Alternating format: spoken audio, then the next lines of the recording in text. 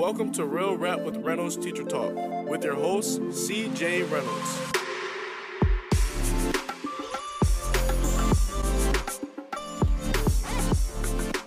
This week, my guest is a classroom diva. Diva is her real name is Jessica. Parents said Neva, but that would have been awesome. She is a teacher out in South Dakota, and she's going to be answering questions with me as well. Hey! It's all right. Yay! Sorry about that. How are you? Good. How are you? Awesome. Thanks so much for doing this. I really, really appreciate it. Absolutely. Sorry, I'm not the techiest person in the world. That's all right. It's all right. Yeah, I mean, you have a YouTube channel, so you're not too far off. Not too far off, yeah. Hey, guys. Hey, Kate. Oh, I love it. Oh, Kate's always on there. Yeah. So, Jess, before we get started, could you tell everyone, just give a little bit of intro about yourself? Who are you? What do you do? That kind of stuff. Sure. So I just finished up my 4th year of teaching. I taught 3 years of kindergarten, and this past year I taught 3rd grade. And now I am currently fostering one of my students. So for those of you who kind of threw that out there, you are correct. That's all of the information I can kind of give about it for now, but my life has been very blessed, and it's kind of been a whirlwind. So a lot of fun, but a lot going on right now. That's awesome. So what states have you taught in? We talked a little bit about this earlier, but did you teach kindergarten in South Dakota also, or was that somewhere else? No, I taught 3 years of kindergarten in Florida, and then I moved to South Dakota, and I taught 3rd grade here in South Dakota. Okay. Yeah. Excellent. And so will that be the same next year? So next year, it seems like we may be moving in the middle of the school year, and I probably am not going to start teaching full-time until we kind of end up or find out kind of where we're moving to. I probably will just substitute here and there until I can get my own classroom in the new place that we move. Okay, great. Yeah, well, it's kind of up in the air right now. It's with so much going on, it's hard to kind of, pick an absolute of what I'm going to be doing next year. So, but I will be still making videos and kind of sharing some tips and everything. That's the great thing about this, is that you can do this wherever you are in the world. It doesn't matter so much where you are. Yes, absolutely. Cool. So along that idea of tips, let me ask you, I know you love organizing stuff. I saw your video today about the book bins that you had. What are things, if there are, that you do in the summer to get ready for next year's school year? Sure. So usually the things that I focus on during the summer, organizing, obviously, I like to get all of the bins and baskets and things that I want to use the following year. I definitely recommend, obviously the Storix bins are wonderful, but I also recommend checking out Dollar Tree. They always have a ton of cute summer, very colorful, bright summer bins that are perfect for the classroom and very affordable, especially for teachers. And then another thing that I like to do is kind of plan my back to school and open house, all of those kinds of nitty-gritty details of the beginning of the school year. Getting labels kind of laminated and organized, and everything that I can do ahead of time, especially teaching elementary school, really kind of helps transition into the beginning of the school year, because pre-planning week is always very busy, as you probably know. Lots of teacher meetings and staff meetings, and just trying to get settled into sometimes a new classroom, a new grade level. So anything that you can do to get ready during the summer definitely helps. Yeah, I think that's a hard sell for some teachers. Like some teachers, I feel like you can tell that they were doing their homework on Sunday nights or Monday mornings instead of getting it done ahead of time.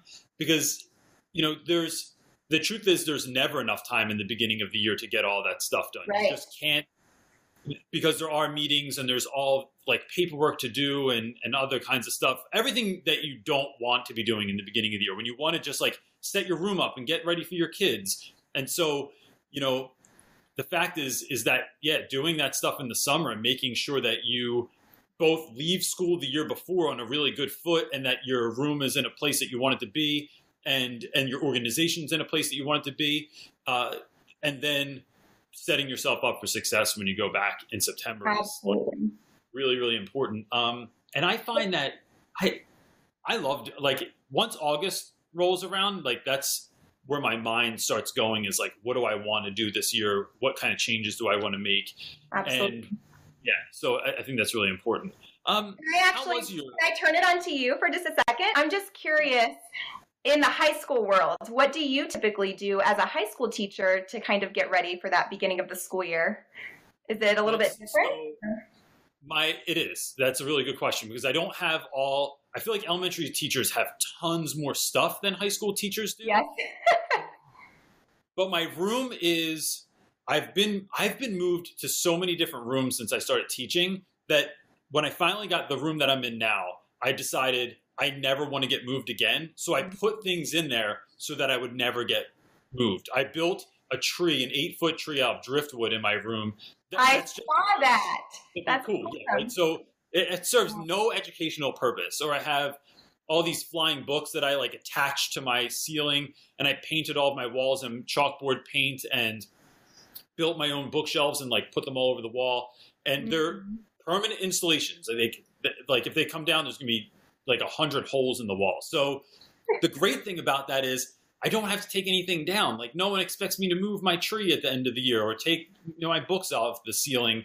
And the school really, really loves it. I think at first they were a little bit hesitant, but now like every time we bring folks in that we're trying to get them to donate money to the school, or there's someone that we're trying to show the school off to for whatever reason, they always bring them to my room. So I really don't have to do much because all my stuff stays up for the whole year. I'm so jealous. I'm so jealous. We move around so much that I can't do that. So I'm so jealous. Props to you. That's amazing. Yeah, it's crazy, and I'm really glad that it doesn't that I don't have to deal with that stuff. So my little bit of stuff that I do have that I have to move, I just make sure that's super organized before the beginning of the summer, so that I don't have to figure out what I did with everything before I start up again. And I'd like to throw just a little quick tip out there, if that's okay. Is that okay for those of you that are watching? So as you can see, you guys, he does not have to move classrooms a lot, whereas I do, just because we do move around for my husband's job quite frequently. And one thing that I do, I actually have my bins at my house, and they are all labeled by month or by theme. And maybe I can do a video on that sometime this summer. That would be kind of cool, just to show you guys how I organize my school materials, my classroom materials at home, because I can't really take them back and forth to the classroom all the time, because that would be a lot of extra work, I think. Yeah, that's a really great idea. I feel like that would be a great summer video too for people. Definitely. To go back in the fall. So our first question of the night is Miss Sydney Owens says, how do you collaborate with teachers that have a completely different teaching style than you? That's a good question. I feel like that could be a YouTube question also, and also collaboration in school, but What's your experience with that so far? I mean, I think that you can learn something new from all teachers. I have taught with a large variety of teachers who have very different teaching styles than my own. But what I try to do is I always find something that I can learn from that person. And then I also like to share some of the things that I do so that they can maybe get some ideas from me as well. And you're definitely right. It definitely is a YouTube question, because, so many of us want to be fantastic teachers, and we all have the same goal in mind, but we may approach it so differently. And I think that we just have a lot that we can learn from each other, whether we have different teaching styles or not. I think it's important to kind of embrace that and keep an open mind, and just kind of really listen to what they're saying. Maybe they're doing something that you never thought of before, and they have a good reason why they're doing something or teaching something in that way or using those strategies. So I definitely think keeping an open mind is very, very important, and that's what I try to do. Yeah, I think that's a great point. I like the idea that you brought up of celebrating the differences. Like, I've had to co-teach with a number of people that we were just obviously different, and the students pick up on that a lot. And then what the kids will end up doing is like deciding who they like better. And I think it's about showing how unified you are too, like making sure that you and the teacher put up this front that, we're together. We're not trying to be better than one another, because all that does is discount every single thing that comes out of the seemingly lesser teacher's mouth, right? So if they try and put their foot down, the kids will look to who they like better instead of the other teacher. They don't really want to listen to what they have to say. So I think that's really, really important, is to, even if you have to fake it, even if you don't really like them that much, you might be stuck. And so it's best to find some sort of commonality, like have them over your house for dinner, to go out for drinks or something like that, and find some kind of commonality, and then just decide that you're going to stick together and not let the kids kind of separate you. Absolutely. Because that can happen very quickly. Yes. Lexi M asked, how did you decide what grade you both wanted to teach? I know that I want to be a teacher, but I can't decide if I want to teach high school English or elementary for the life of me. So how did you pick? So I actually have wanted to be a teacher ever since I was 7. I remember setting up my stuffed animals like in my garage. Do you remember those overhead projectors that teachers would use with the little transparencies and the vis-a-vis markers? So I asked for one for Christmas for probably 5 years in a row, and I never got one. I love you, Mom, but yes, I asked for that. I've always wanted to be a teacher. As far as the grade level, I really didn't know what grade level that I wanted to teach, but I knew that I had always loved younger kids. My brother and I are 9 years apart, and so he's 9 years younger than me, and so I always felt kind of like a second mommy to him, a mother figure, and I always helped my mom out with him while he was little, and I think I just really took to him because he was younger than I was. I always did babysitting and things like that. So I knew that I wanted kind of at that point to teach in the younger grades, but I didn't want to limit myself. So I did end up substituting anywhere from pre-K through 5th grade, and I did substitute in some special needs classes as well. And what I found was that, and I promised myself that I would never teach 3rd or above. I promised myself, I was like, I will never teach 3rd grade or above. I want 2nd or below. And lo and behold, I taught 3rd grade this year. So, I loved it. But I think, just kind of testing the waters, dipping your toes into different grade levels and just finding out the different pieces that you like is important. I loved kindergarten too. There are a lot of things that are different even between kindergarten and 3rd grade. But I didn't know that I would love 3rd grade as much as I did if I didn't try it. So I have not been brave enough to try middle or high school. So you can kind of share on that side of it. But for me, I've always loved the little ones. And I don't know how high I would go, like as far as past 3rd grade, but 3rd grade was a lot of fun and I really enjoyed it, even though that's not what I wanted to do from the beginning. But I ended up loving it. Yeah. That's so funny because I think it depends on your personality a lot. That if it feels to me that teaching elementary would take a particular type of personality and teaching high school would as well. In terms of kids, I know I have friends that are terrified of high schoolers. They don't want They're as tall as you. They're weird. And I also have friends that, like high school teachers that I know, that can't stand little kids. Right. They drive me crazy with their voices, 97 questions all the time.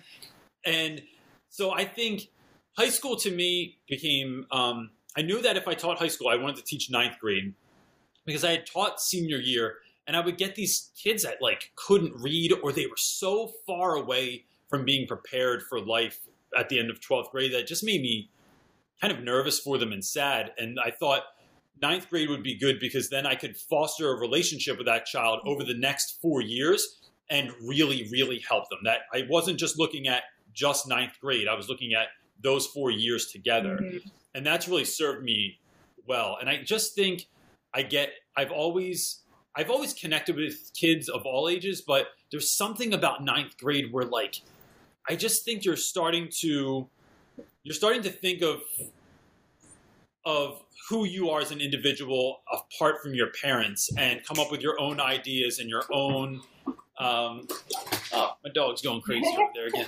and he's attacking my son. So I just think that I really liked that age for that reason because there were a lot of questions in kids' heads then. And there he is. Took him for a long while, and he doesn't care. He's still doing his stuff. Someone asked on You Now, but the questions blow by so fast. They do. What was one of your favorite parts of this year? Of this year, wow. I had a lot of favorite parts, but I think my favorite part would just be, honestly, seeing the growth in these kids this year. And I know that it kind of, teachers say that every year, but I truly saw so much growth from these kids this year.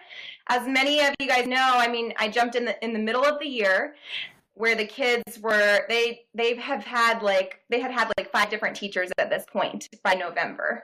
And so they didn't want to be at school. They didn't want to learn. It just wasn't a fun place for them. They wanted to do other things, which is completely understandable. They didn't have any rules to follow. They pretty much just ran the classroom. And so when I kind of came in, I had to take baby steps, but eventually, you know, the kids learned kindness, which is super important in my classroom. They learned to respect one another and to love one another.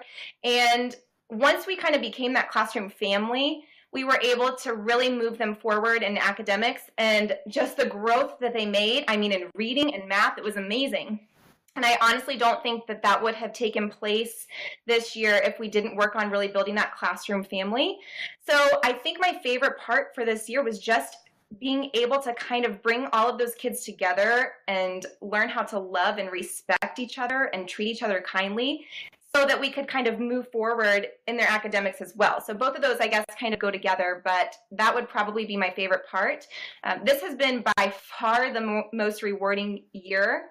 At the first school that I taught at, and I could kind of make this into a whole YouTube video, but the first school that I taught at was an A+ school, a blue ribbon school. We had very high parental involvement. You know, I had parent volunteers in my classroom all the time. The PTA was amazing. Wow. It was a highly funded school, you know, by the parents too. So I don't know if you guys are familiar with Bobby Bowden, FSU's old football coach, but his kids went to our school. Okay, well, if you watch college football, for those of you out there, my husband is a huge college football fan. But then the school that I taught at this year, the parental involvement was very, very low. It was actually a focus school, so very, very, very low test scores. Just when the kids came to school, it needed to be that safe place, that loving place for them to be able to talk to an adult and all of those things. And it was just such a rewarding year overall, just to kind of watch those kids grow. It really, really made a huge impact on me as the teacher as well. So it was awesome. Yeah. What's one of the ways that you build that sort of family in your classroom? We kind of, going back to the teachers and the collaboration, we really tried to celebrate each other's differences and finding things that we had in common with one another, whether it was, I mean, as you probably know, I taught at a very high indigenous population. These students were you know, from the Native American culture, which I learned so much from them, and we celebrated those differences, and we focused on kindness and respect, and we had a morning meeting every morning where the kids would go around and they were able to share really whatever they wanted to. You know, I didn't really limit them as far as what they wanted to share. Some kids opened up more than others, and that was completely fine. But I think once the kids started recognizing that they had things in common with one another, they started to realize that, oh, well, that person's kind of similar to me, and I think I could be their friend. And so we kind of took it from there, and it really helped build that classroom family. That's really great. When I think of my favorite part of the year, I'm thinking of, so I took 11 students to Costa Rica this year, and 11 students that most of them had never been out of the country. Mm-hmm. Some of them had never left Philadelphia. Most of them had never been on an airplane before. So it was really challenging because the first day, or the second night that we were there, we were on an island in the middle of nowhere. Like, we got on a boat for 2 hours and went down a river. And so we got to this tiny little humble family hotel that we stayed at. No air conditioning. There were lizards on the walls. It was like, it was blowing guys away. I mean, it was not West Philadelphia. And some of the kids that second night started getting really homesick. It was a little bit too much for them to take in. Mm-hmm. And by the end of the trip, one of the students who had had the hardest time, and every single day was a challenge for him, my good friend now, Jasper, is sitting at dinner with me, and I said, so what'd you think of the trip, man? Like, you know, I'm trying to think of what I should do for next year. Did you like it? And he said, this was single-handedly has changed my life more than almost anything else I've ever done. And he felt like he had really connected with kids on the trip, that every day was a challenge. Like, he's not the kind of dude, even to look at him, he doesn't look like an adventurous spirit, but he did zip lining and whitewater rafting and all kinds of just crazy stuff and really took it in. And for me, it's like, if you know that if you hear someone say that you've changed their life, you don't hear that so much as a teacher. I mean, like, not consistently. You hope you do, right? You hope that, like, man, I hope I inspired that kid or helped change the course of his life. But to hear someone like Jasper say that to my face, like, it was the best. It, like, couldn't be topped. Your heart was so cool. Yeah, that's amazing. I love it. Congratulations on that. That is so rewarding. Just, I hope all teachers have that moment, you know, at some point, just to kind of feel the impact that they truly have made. So that's amazing. Yeah, it motivates you for everything else. I mean, your day can't be down if that happens. Absolutely. Adriana Cavaro asked, I just started a Twitter and Instagram account. What advice would you give a teacher who's just starting out? What do you share on your social media, or who do you share your social media with? Colleagues, parents, etc. That's an interesting question. I've not gotten that before, particularly. Yeah. What do you do? Do you share your Instagram and everything and YouTube with your colleagues and parents? Not necessarily. So I actually, I don't. Okay, here's the thing. I first of all try to keep everything in my life very positive. You know, with social media, you never know who's going to read or see what you're putting out there, and you want it to be an accurate reflection of you as a person and your personality and your character. And so everything that I put on social media, I try to keep positive, for number one, because that is just, I try to do that in my everyday life anyways. That's just my personality. I try to focus on the positives. I do have a separate Instagram account for YouTube, like my Classroom Diva, and then I have my personal account as well. So my personal account, I do have a couple of parents on there, but only because, and same with Facebook, on my personal account, only because we knew each other either outside of school or we like church or wherever, or I had kind of developed a relationship with their family, you know, outside of school, or maybe they were like a parent volunteer and, you know, we stayed connected after the school year or something like that. For me personally, I try not to really have parents and other people like that involved in my social media. Again, I keep it positive. There's nothing to hide. I don't know. Sometimes I want to keep my personal life separate from my professional life. But I don't necessarily think it's a bad thing either, you know, especially if you have a really good connection with that family or those parents or anything like that. So I think it really just depends on the situation and the school that you teach at and what the policies are for that as well. I know that some schools have a very strict policy on that, which is completely fine. And then some schools are more relaxed with that. So I think it just kind of depends on the situation at hand. Yeah, I think one of the reasons I would push to make it public. So I have my own private Instagram account as well that I don't really use as much anymore. I like the idea of my students having a chance to see into my life a little bit and see who I am outside of school. So whether that's just like I'm playing with my kids or we're eating out somewhere, to have a sense of like a more rounded sense of who I am, I think just benefits the teacher, because then the kids realize that like, oh, this is an actual human being. Right. Like, he has to take care They're a person. of children at home, like walk his dog, just like everyone else. And I just think that benefits me. Yes. I also think that in a world where my son, who will probably yell at me in a second, will come home from school and I'll say, hey man, what'd you do today? And he goes, nothing. And then I find out like something awesome happened. Like someone brought reptiles to the school and everyone got to touch a snake or something like that. Or they had like an outside day and they got to play with like really great stuff. I think kids are, I don't know, I did this when I was growing up. I would always tell my mom like, nothing happened. Right. And then she would find out what happened and she's like, that sounds amazing. Tell me about it. Yeah. One of my hopes about YouTube going forward is to give parents a glimpse of the kind of things that are happening in school, like what that trip looked like or what our conversation kind of sounded like in class, or what's the vibe when your student is in the hallway and they're walking around, or they're shaking hands, or are they getting along with other people? Like just little snapshots of that, of what the day is like. I wish I had that of my kids in school. I think it would be great. I'd love to know that you had library today, or this is what you did in gym, or you got to play with that parachute thing. Like that everyone's been dreaming about ever since they were in elementary school. I just think that that kind of stuff is priceless. And it's also, I think it's exciting too, because it's chronicling it, right? Like the idea that our great grandchildren will get to look back and see like what you looked like as a teacher, or what their great grandfather looked like as a ninth grader in Philadelphia. That is cool. Seems Can I ask so that's always that really quick? in my head. So just something kind of fun to share that kind of goes along with this is my last year, I've been married a little longer than a year, and my kindergarten class was actually, they performed at my wedding.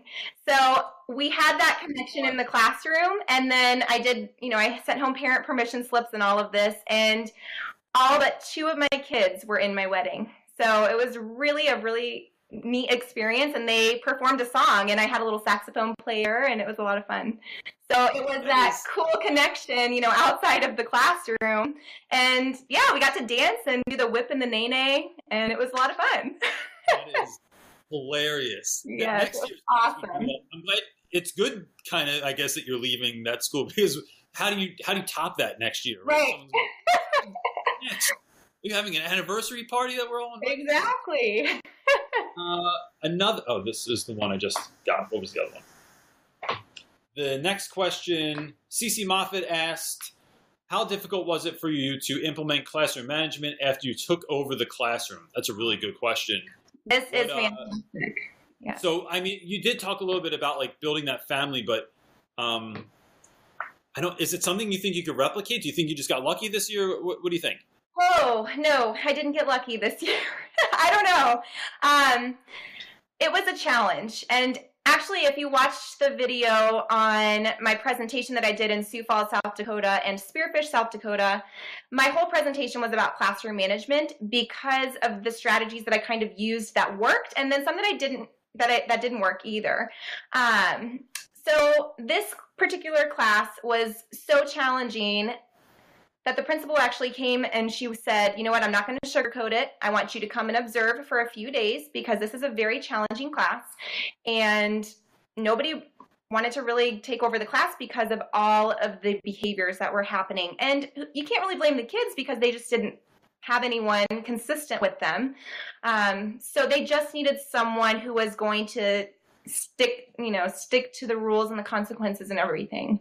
But as far as classroom management, it took a long time, and yes, there were tears, and there were days, honestly, where I would come home and I'm like, oh, what am I doing? Crying to my husband, and he's like, this is going to be so rewarding. You can do it. You're an amazing teacher, which he's extremely supportive, and he's been there from day one. But it was hard. However, I think that's why it was so rewarding, because no matter what I did, and I mean, I had all kinds of comments from the kids, things that I had never heard before, like, you're the mean teacher. I've never been called the mean teacher until this year. And I was like, oh, I took it so personally at first. And then I realized that a lot of these kids are going through other things that things in school are triggering those behaviors based on their outside of school life. So yes, it was very, very, very challenging. However, with that consistency and making sure that you are holding those kids accountable is so important.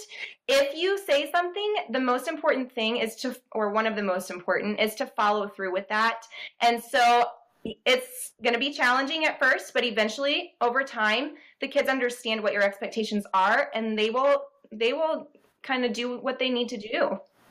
So it takes time, but it's definitely worth it. So don't give up. I think that can be a really like a learned trait. I don't know that everyone's ready for that sort of consistency, because you think that means I'm going to put my foot down, and the next time you do that, these are the repercussions. But what happens 10 times from now? What happens in March when that thing, happens again?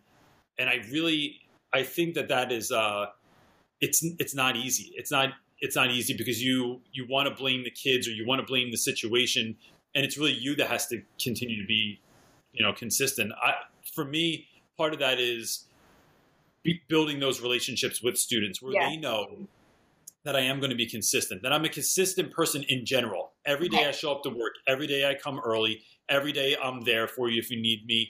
And when students are coming in that don't have that sort of consistency, I feel like those are the kids that push back a lot. They are used to trying to figure out and navigate how to get one over on someone. And when I show them that that's not going to happen and that I am going to keep being consistent, but I'm going to consistently be fair and loving and kind and, I don't know, mean when I have to be, if that's what you want to call it, then that's all huge. That's Absolutely. a big changer for a lot of students.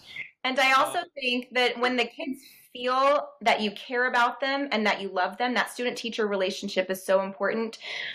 For one of my students in particular, he had oppositional defiance disorder. I mean, really, really, it was a struggle. Every day was a struggle. From the moment that he would come into the classroom, it was a struggle. He was on an individualized behavior plan. And there was one day, I had probably been there about a month, and he said, he was really angry, and I said, honey, what's going on? Let's figure this out. And he said, you're just going to leave us like everybody else. And so the fact that he was acting out because he thought that, I was upset about something and I was just going to leave like everybody else. And I said, oh no, honey. I was like, I am going to be here for the remainder of the school year. I'm here for you. I'm not going to give up on you.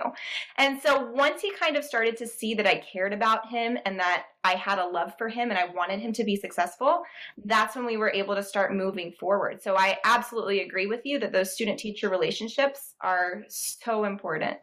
Yeah, it's everything. And I mean, I'm lucky enough that I think a lot of that stuff comes natural to me. Like, I'm also old enough that I'm not afraid to like express to a student how I feel and tell them like, hey man, I really care about you and I only want what's best for you in this situation and outside of school as well. So I'm going to keep pressing you on this. And that takes a while. I teach at all boys school. And so all 15-year-old boys are generally like, feelings are gross. We don't want to deal with those. Don't tell me that you care. But I just, I'm relentless and I'm going to get my point across. And then I usually wear them down. And then that's when we can really start building something great in the classroom. Absolutely. Sarah Christine asked, advice for student teaching. Did you go through the regular route of teaching and do student teaching? I did do student teaching. I was in the same classroom for a year and a half. Well, in school years, I guess. I ended up doing, let's see, what would that be? Spring, fall, spring. That's what I did with that teacher. And it was at a Title I school. So we had to complete a series of practicums and observations in grades, all of the elementary grades pretty much. And then our internship the whole thing wasn't considered an internship, I guess. It was technically a practicum, and then it moved into a 6-week total teach. But I was with the same teacher from, the end of the school year of one school year and then through the entire school year of the next school year. So, and she was the queen of classroom management, which is why I kind of have applied a lot of those strategies this year, and most of them did work. So yeah, student teaching was with the same teacher. I kind of liked that because I got to see the entire school year from pre-planning to open house and then all the way through doing cume folders and report cards at the end of the year and kind of how to wrap up the school year. But at the same time, I kind of wish that I was able to experience a couple of other grade levels and classrooms for a longer period of time as well, just to kind of dip my toes in the water a little bit more. Yeah. How was your student teaching?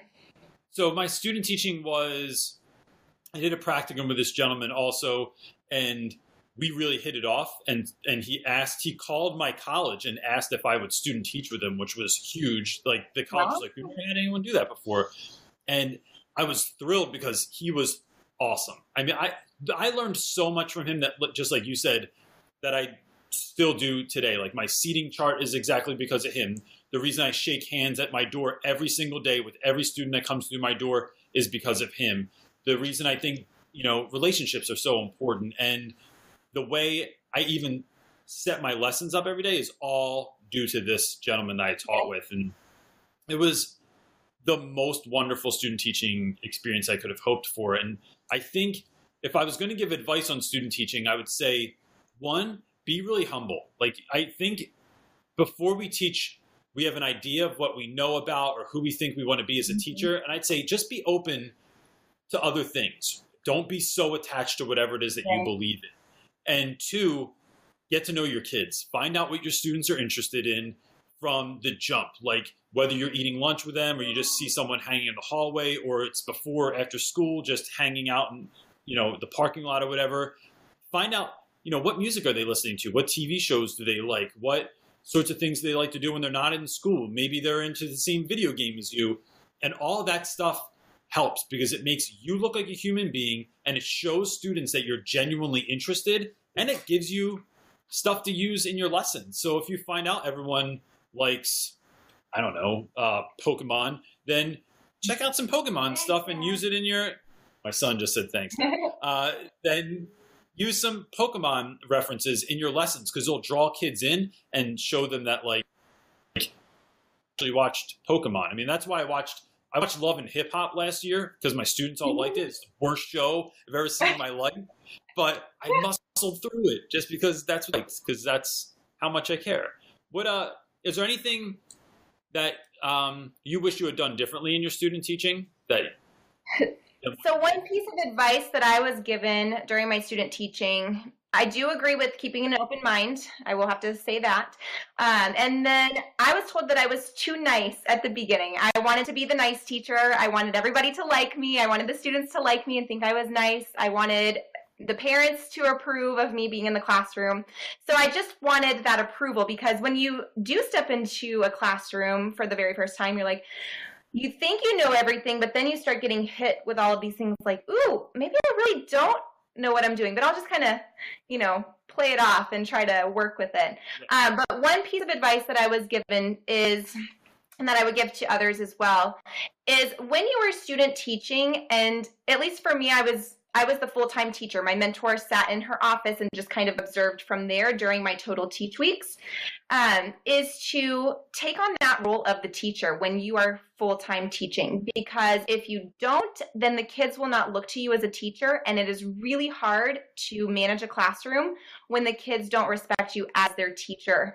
So I do agree with having them, and it might be different, I'm not really sure, in high school, but in elementary school, it's really easy to kind of connect with the kids and be like, oh, you like Spider-Man? Oh, look, I have Spider-Man in this book that we're going to read today.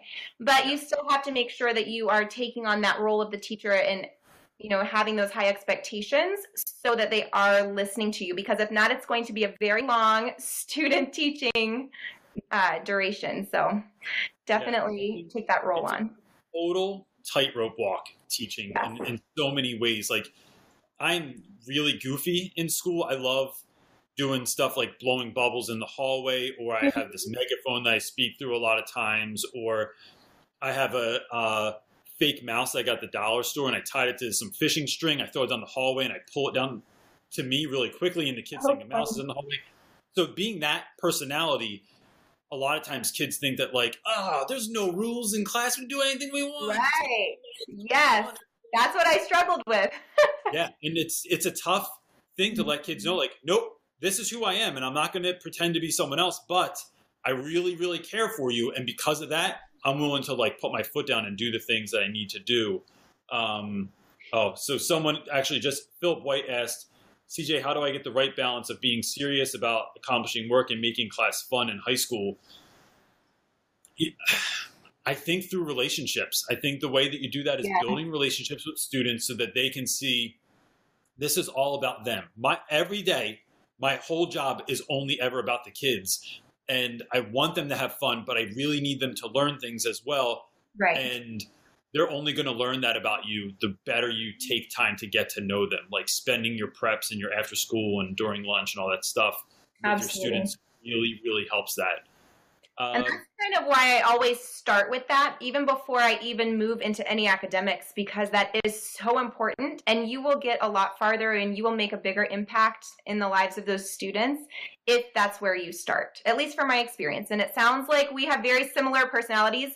When I taught kindergarten, and even in third grade, but especially in kindergarten, I was silly all the time. I felt like, oh my goodness, if someone walks in here, they are going to think I am a crazy person because I'm like, all over the place, all the time. I'm just silly, but it makes learning fun for the kids. And so that's just what I did. And so you're so right. You have to find that balance with maintaining those high expectations and showing them that it is all for them. You know, those rules, the academics, but you can also have fun. Everything is surrounded around them.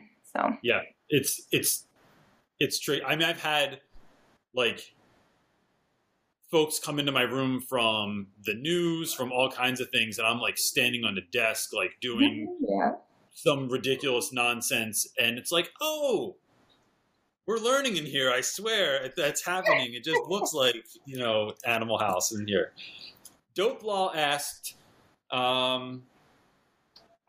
want me to ask, who are some of your favorite YouTubers, and where do you see yourself in 5 years? Like, what are your goals? So who are some of the people that you watch on YouTube then? You, of course. Of course.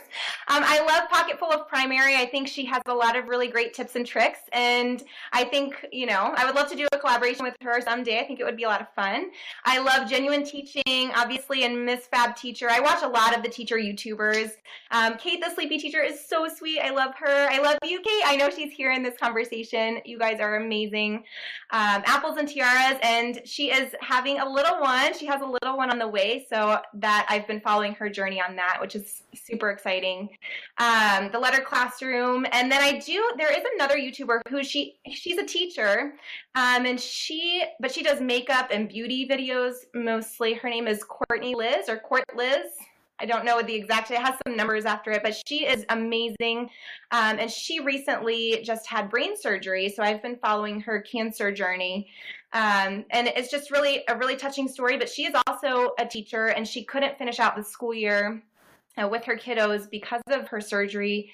And she is just an incredible person. She is so inspirational. So I will send you the link to her channel if you want to add it in on YouTube afterwards for people to check her out. Description of this live feed as well, so people can see it. Okay, absolutely. Description, so yes, definitely. What are your goals in like your 5-year goals? My 5-year goals, well, let's see. We will probably be living in a new place. I'm hoping I kind of am starting to think about possibly teaching college level just because I've been speaking recently, and I'm kind of, you know, sharing a lot of tips and tricks on YouTube and everything. I don't know if I could ever leave the classroom completely because that is my passion, and I can't wait to get back in the classroom. And just the thought of not being able to have my own classroom and only substituting this upcoming year is just devastating to me because I want to be around the kids. So I'm not really sure. You know, I kind of have a very adventurous spirit, and I'm very open to new things and opportunities that come my way, but I absolutely still will be in education, but I don't think I will go probably over 3rd grade. My dream grade is 2nd grade, so hopefully within the next 5 years, I can kind of settle down and teach 2nd grade and maybe do a little bit of mentoring or something on the side for new teachers. Yeah, that sounds really interesting. What is it about teaching college that interests you? I mean, I don't want to do that full time, just throwing it out there. I think I just get so many questions from student teachers and aspiring teachers, and I just want to share my experience really with other people. And I know YouTube is a great outlet for that, so I don't know if that would ever take place.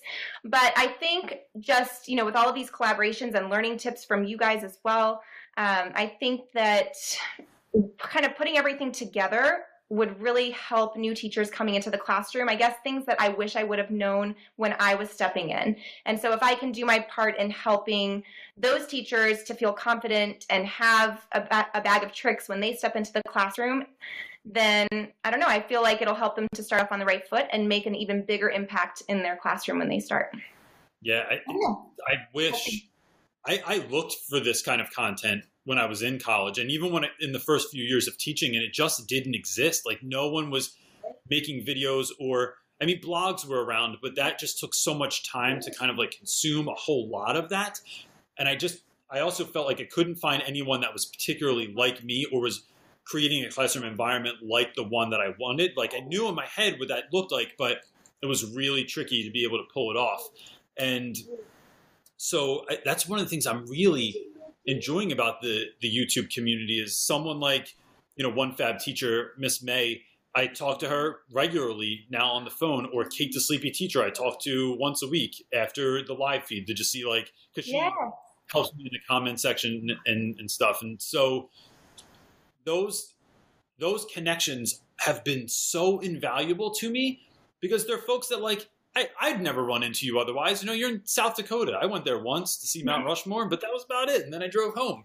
So Great. That idea that I can connect with people from all over the world is fantastic. And like you said, it's not just the teaching piece, because although I love that, I love the mentoring piece. I love sharing what I know and ideas with people, which is why I do this show every week and why I make YouTube videos. But also getting feedback from other people that don't like something that I did, or were confused about how I said something, or had an even better idea on how to do stuff. It's so fun. And so if anyone was going to start a YouTube channel, I think someone asked that earlier, about social media. I would say just do it so you can connect with other teacher YouTubers, because some of the pictures I get from the Philippines of what someone sent me a picture of their classroom in the Philippines and said, what are your ideas on what I should do with this space? And That's amazing. Totally different than any classroom I'd ever been in. I'm like, this is fantastic. I love this stuff. That's awesome. Yes, absolutely. How has YouTube or vlogging affected your classroom? Do your kids know that you do this stuff? They started to kind of figure it out later on in the school year, and my principal was actually very involved too. She found out from a coworker and was very supportive. She would come in and be like, "Oh, are you filming for YouTube? You should film this for YouTube." And I'm like, I don't know, I feel a little awkward, but they were so supportive. They asked me to present at a staff meeting some of the content from YouTube and everything. As far as the kids, when they would see a little tripod set up or something in the classroom, or if I was walking around and just saying, just keep going, Yep. And then they kind of started to figure it out. I did take a lot of pictures in the classroom anyway. I've always been a picture taker because I like to do a CD for the kids at the end of the year. A little video for them, a slideshow of some sort. And so they are used to having their picture taken all the time. So they didn't really think anything of it at first, but eventually they were like, are you videotaping that? I'm like, yeah, I am. Look at what you're doing, So they think it's the coolest thing. And, my foster daughter now, she is so into it. She'll be like, oh, can I go outside and do some gymnastics and film it on the iPad and make a video? And I'm like, sure. Obviously she's not posting anything, but she thinks it's the coolest thing. So it's a lot of fun. Yeah. That's awesome. I think the teachers at school, people know, but I don't think most adults that I know don't watch YouTube. Right. The question is the most is well, wait, what are you doing on YouTube? What's the deal with this? Why would you do that? And that's really just really funny to listen to. But the students all watch YouTube. I have students who primarily watch YouTube that don't even watch regular television anymore. Right. So in the beginning of the year, when I had just started out, they were slightly interested. My kids are all about subs. The more subscribers you have, now they can take you a little bit more seriously if you have more than 10 people or 20 people. Once I passed 100, they were like, Reynolds! Wow! Yeah. Huge, man. But it's been a great connection point for me with the students. And I have high schoolers, so the guys that I know, and I know their families, get to be in the videos. Mm-hmm. And that's a really big deal to them. Or if I edit someone out, if we did something and it didn't work, they're like, Reynolds, you cut me. They're like, we should fill the classroom with balloons one day. And I'm like, no, that will take. Can you please do that? That would be so much fun. It would be awesome. I'm like, who's coming after school to help me fill up, 10,000 balloons or something? And who's gonna get rid of them all when they're, when you're done with them?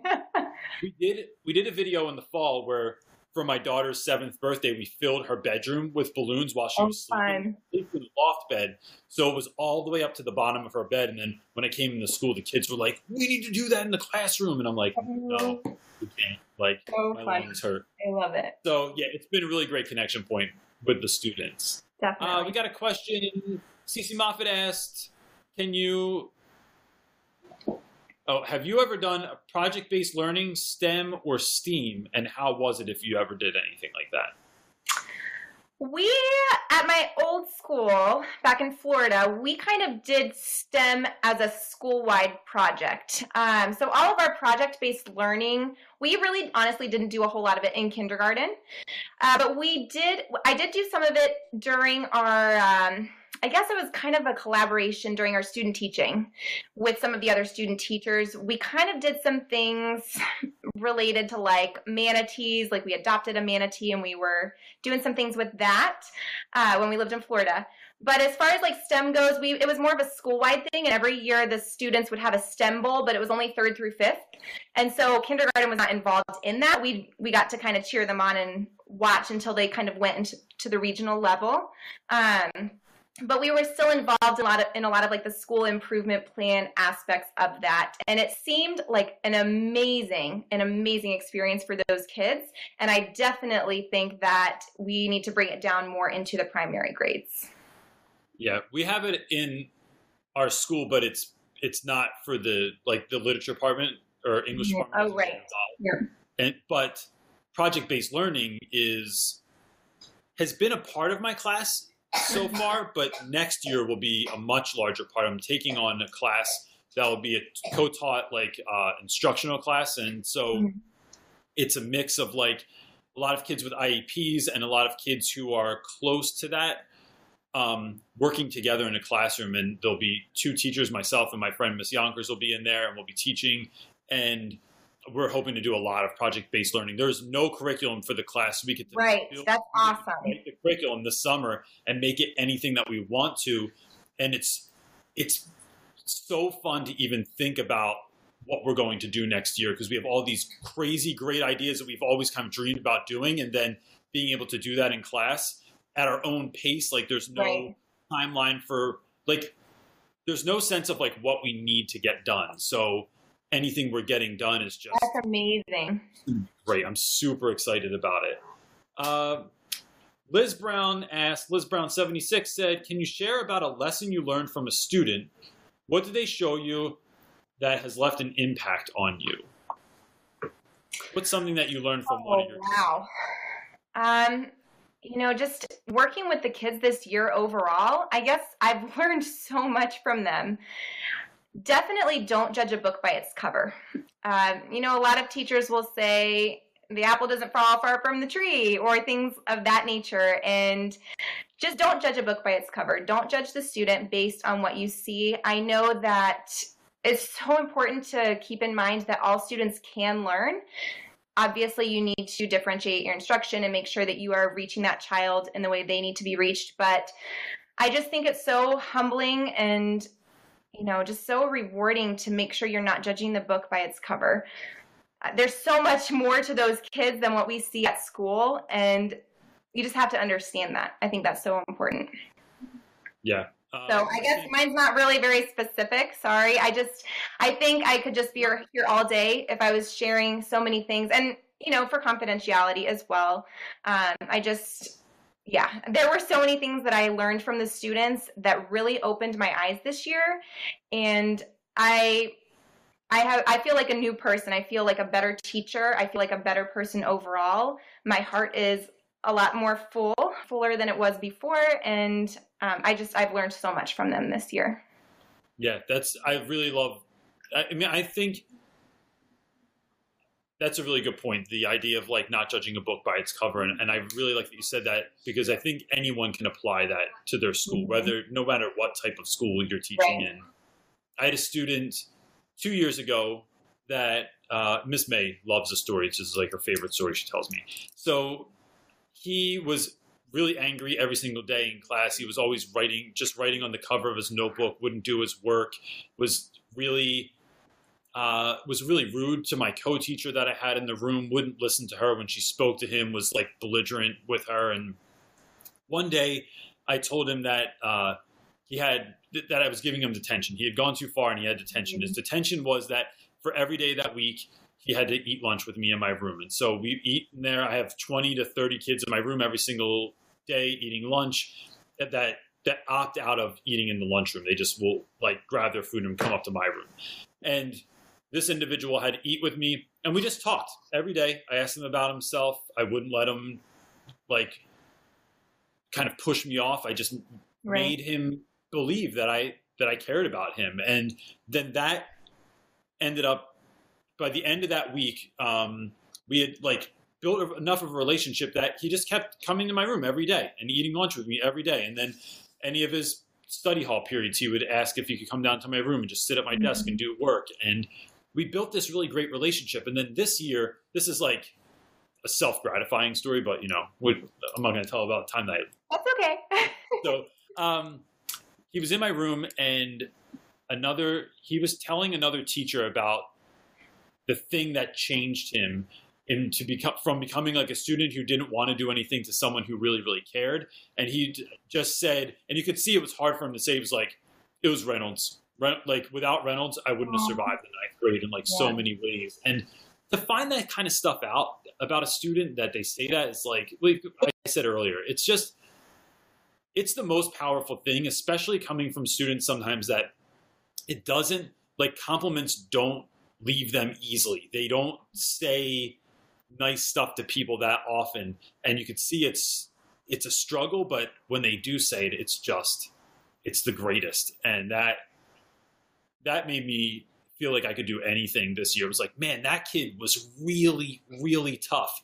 And if I can get to him, then I'm willing to try anybody. Like no one's going to come to my room that I can't like at least form a relationship with.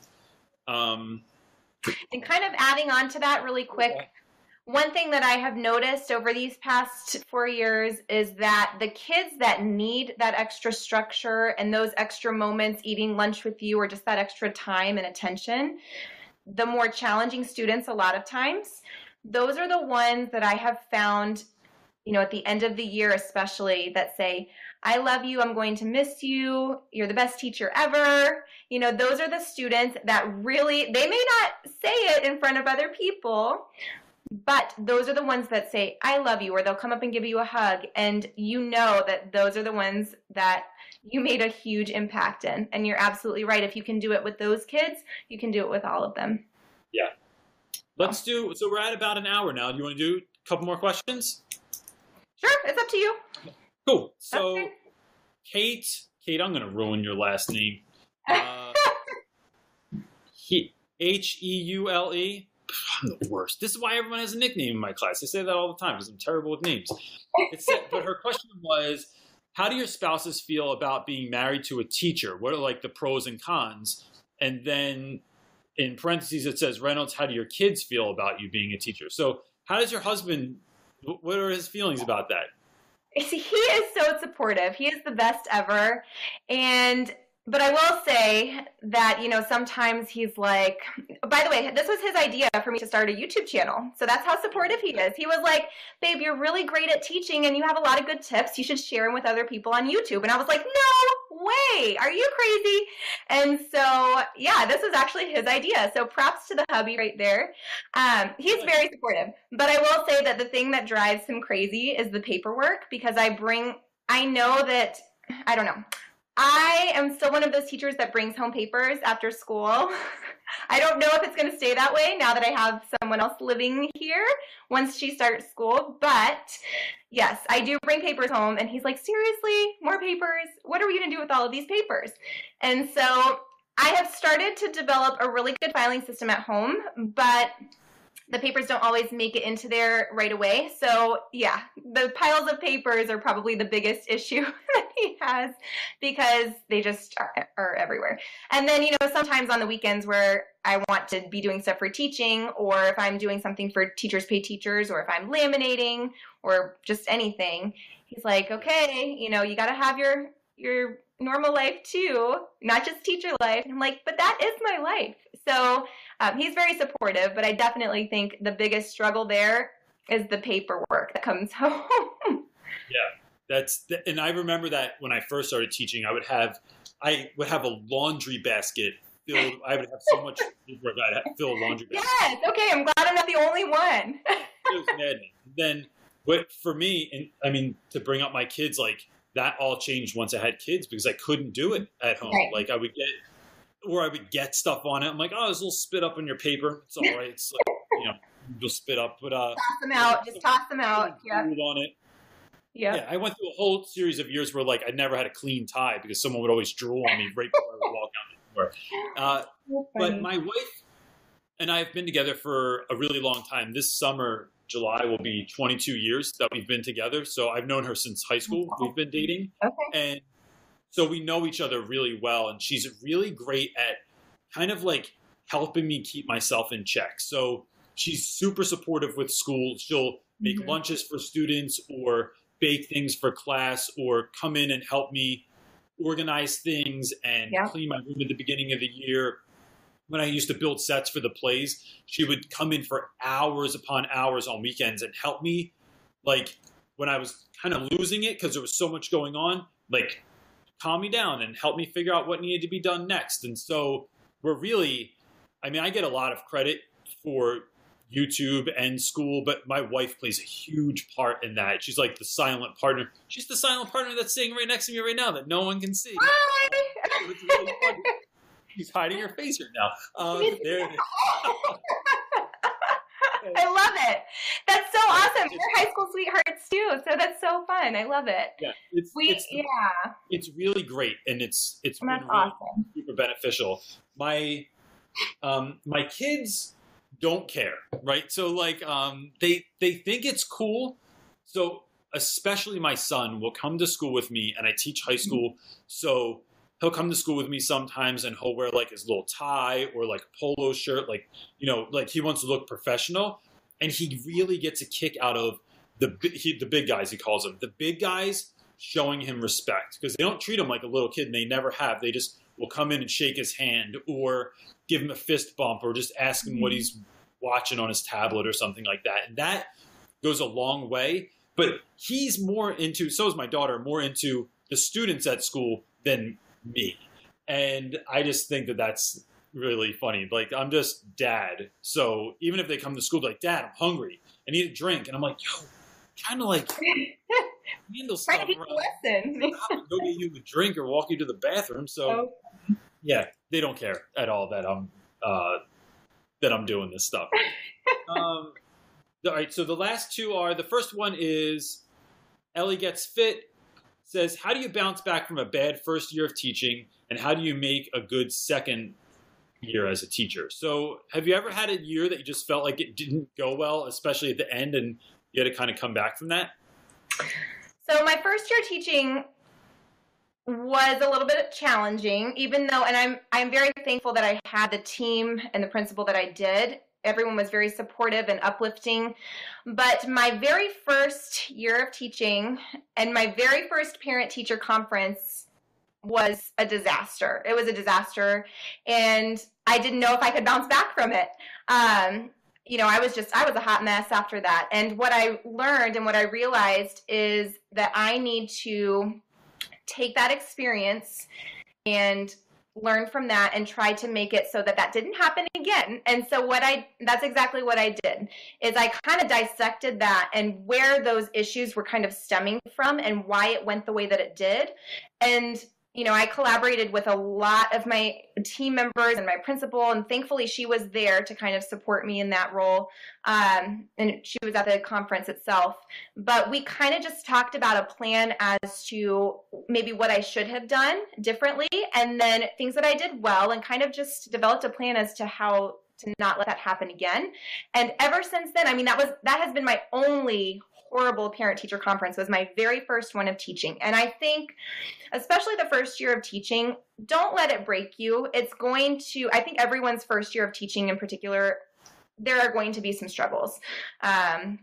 You just have to take those experiences and really kind of dive into why something didn't work and how you can make it better. And just really, like we tell our students, don't give up. And I know that sounds really cliche and kind of cheesy, but it's so true. And with the support of my husband especially, we talked it out. We kept pushing, and, here I am now. And so I think that dissecting it and kind of developing a plan.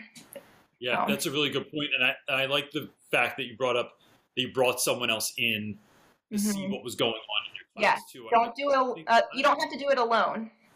No, but that can be so embarrassing to let people know, like, you're admitting that you don't have it all together, that, like, even someone and who's as cheery as you are, as positive as you are, like, gosh, if you couldn't do it, how am I ever supposed to be able to do this? But I think building that community of teachers around you that support one another, and if you have an administration that will support you, what that also does is it gives you a chance to hear what other people are seeing. Because I feel like a lot of times in class, we think we know what the problem is, or we think we know what the solution is, and someone else might be able to say, nope, this is what's happening. You need to look at it from this perspective.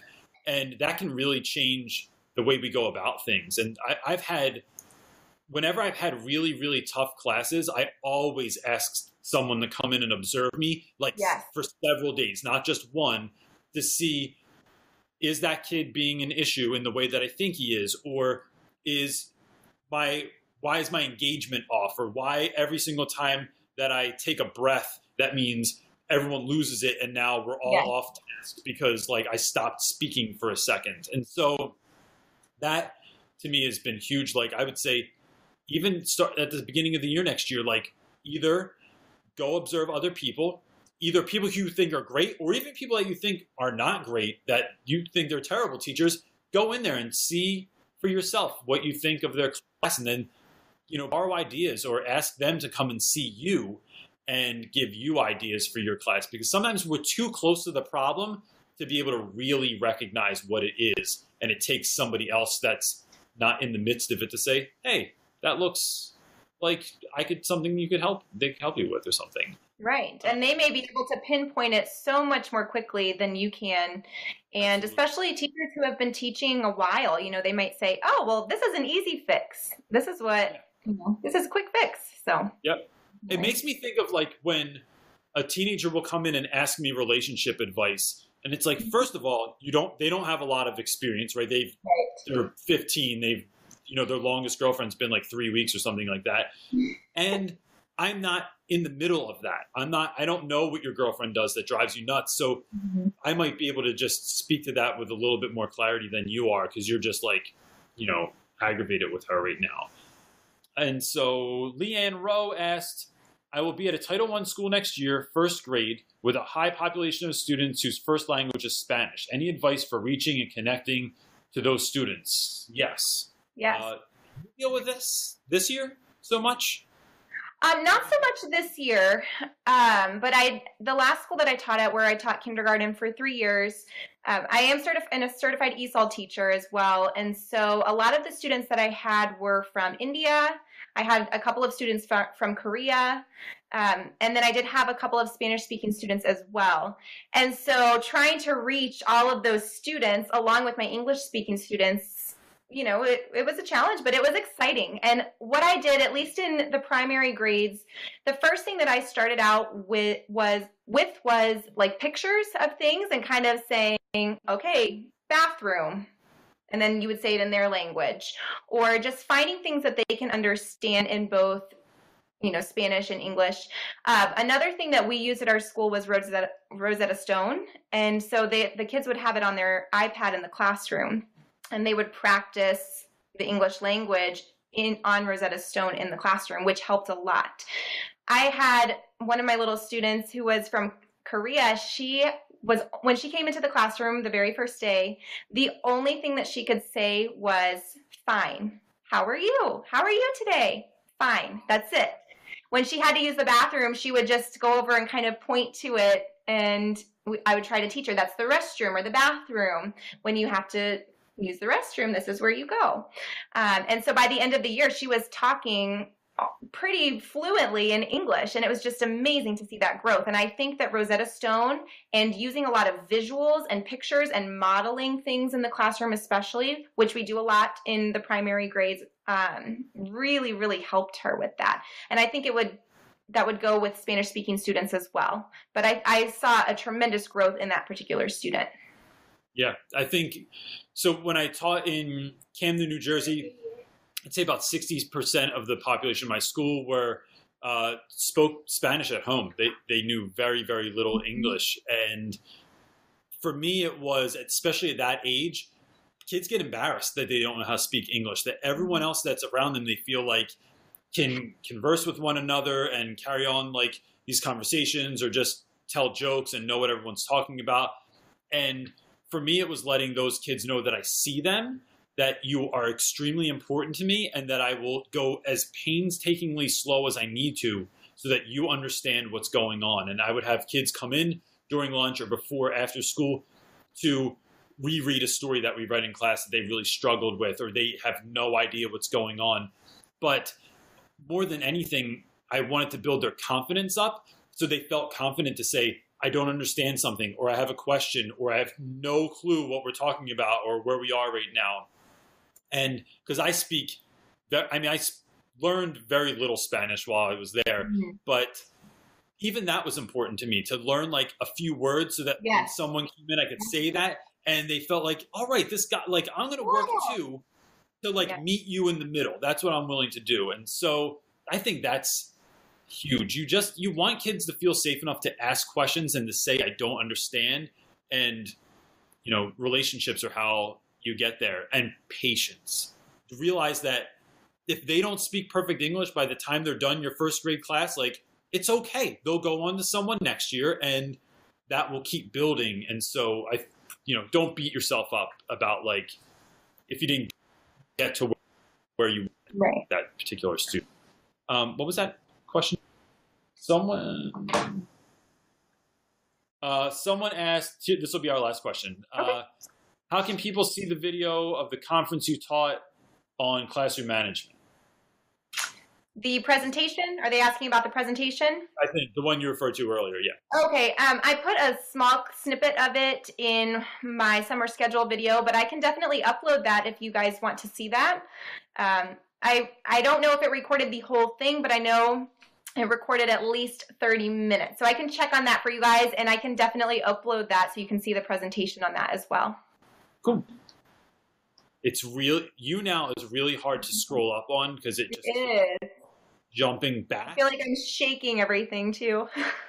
So here's what I'll do is, Brenda, I'm gonna if you put your question again on YouTube underneath in the comment section. If it's directed towards me, I'll answer it directly. If not, I can get it to Jessica and she can answer that for you as well. And then we'll just make sure that we get it to you. So If you want to see Jessica, go over to A Classroom Diva YouTube channel. It's fantastic. And next week I have my friend and YouTuber Darren. No, he's on YouTube. Oh, yeah. Yeah, he's a YouTube guy. That's my silent partner over here giving me pointers. Darren Nakakihara. Darren, your name, why does that have to be so hard? I just apologize to everyone for my inability to say last names. But Darren has a YouTube channel, and he teaches out in California at a really wonderful looking school. And he's going to be at a conference next week in Texas about how to use tech in the classroom. And so we're going to have a conversation while he's in Texas. So that will be fun. And that's that. This will also be a podcast on SoundCloud. You can check out Real Rap with the Reynolds, and you can check out the podcast there. Or if you have any questions and you're watching this as part of the rebroadcast, just leave them below, and we will do our best to get through those questions and answer them for you. Great. Thanks again, Jess. I really appreciate it. Thank you so much. Thanks so much again, guys. Peace. And that's it for this week, gang. Look, if you ever want to have your question answered on Sunday Night Teacher Talk, all you have to do is show up at 5 p.m. Eastern Standard Time on my YouTube channel, Real Rap with Reynolds, and I'd be happy to answer any question that you put out there. Nothing is off the table. Thanks so much for your support. We really, really appreciate it, and I hope you have a great week. Peace.